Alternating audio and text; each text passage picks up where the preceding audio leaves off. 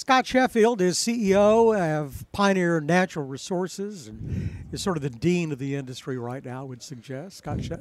Sheffield joins us right now. It's good to have you with us. Thank you, David. You have tenure, don't you, in the industry?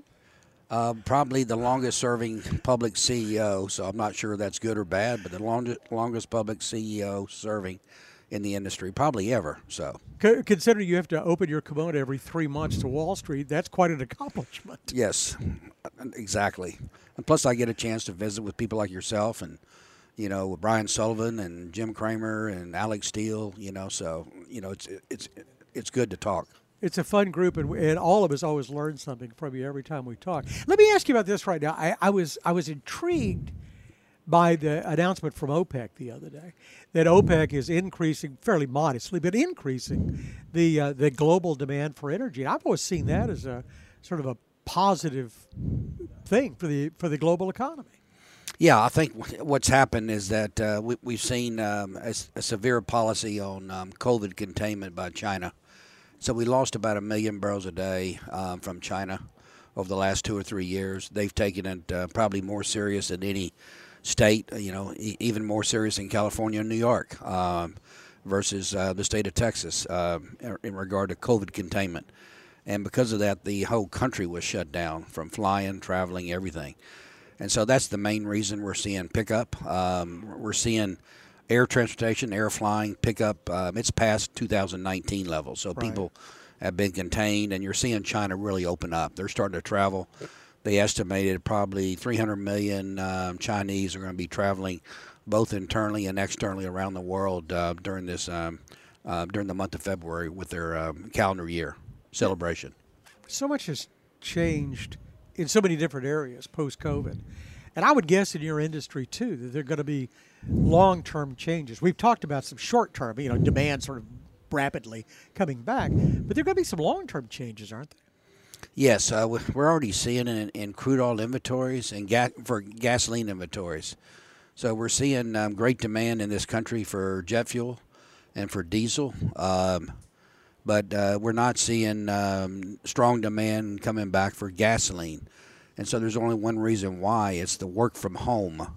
So we've all have had to deal with CEOs of companies, whether it's private or public, establishing work from home policies. And we're seeing a lot of employees throughout the country just don't travel back and forth to the office. They work from home. And so that's having an effect on gasoline. So and the business traveler hasn't come back in full force with Zoom, Teams, WebEx.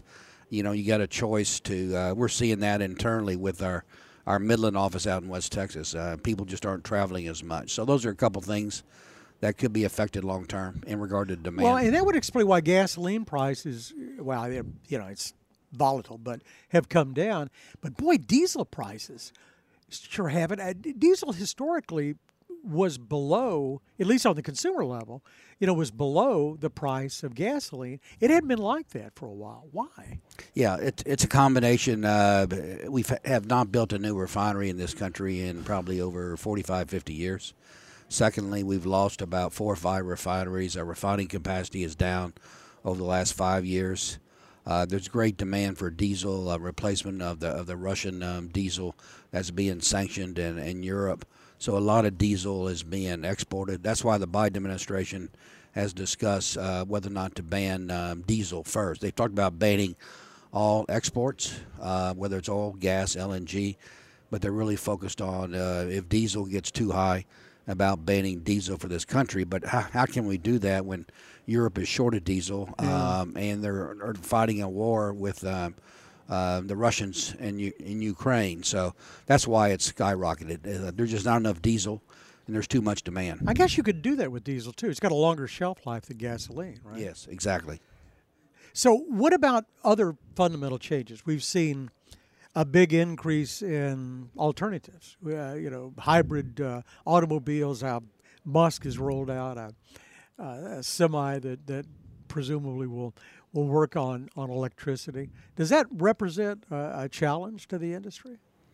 I think, in fact, Dan Yergin just put out a piece in the last 2 days. Ken Hirsch was talking about it when I left the audience. is that what's happening is that it's taken us 150 years from the time that we started using coal and oil and then natural gas, and it represents 80 to 82% of the world's energy. And we have politicians and governments trying to change that and do it in 25 years to move to alternative energy. And there's going to be, we all agree that we need to change. We need to use all alternative sources of energy. But there's no way that we can shut down hydrocarbons, because what their policy, by doing it so fast, is going to become very disruptive. We're going to see severe spikes in natural gas prices like we saw last year. Boy. We're going to see severe spikes in oil prices like we saw $130 Brent last year. It's coming again. It's not going to settle down. And so we're going to need oil and gas for a long term. In fact, a couple of recent charts that came out of the Wall Street Journal, you had Exxon in 2050 saying we need over 100 million barrels. You had BP saying we only need 74 million barrels in 2050. And then you have the IEA stated scenario to get to net zero. We only need 34 million barrels of oil. And so running an oil and gas company long term, it's hard. Who do I choose between Exxon, BP, or the IEA? And so that's one of the difficult situations. But I'm a firm believer we're going to need hydrocarbons for a long time. I don't know how you've been doing this for as long as you have, because you have, I mean, you deal in a commodity that is more volatile than corn or something. I never thought I'd see oil, admittedly, briefly, but crude trade negative, and then turn around and go back to triple digits and then back toward the middle ground again. How do you run a company when you've got a volatile commodity like that? I've always told everybody publicly that we're the only industry that spends $400 billion a year to find new oil and gas, and we don't know what the price of our commodity is. So that's very unique, and so that's why I've learned you got to have a great balance sheet. You got to run close to no debt. You got to have cash on the balance sheet, because you never know when the next downturn is going to happen. But it's tough, from minus 37 to $130 in 2 years, from 2020 to 2022. It's amazing. It's tough. I would imagine, but I mean, obviously you do it well, and you're a survivor. You've been doing it a long time. Fascinating industry that you've got, and we're here at the Energy Outlook 23 that SMU Cox School of Business is putting on, and trying to get a handle on it, but. Tough business, isn't it? Yes, David. Yeah. No, it's tough. Yeah, it's fun.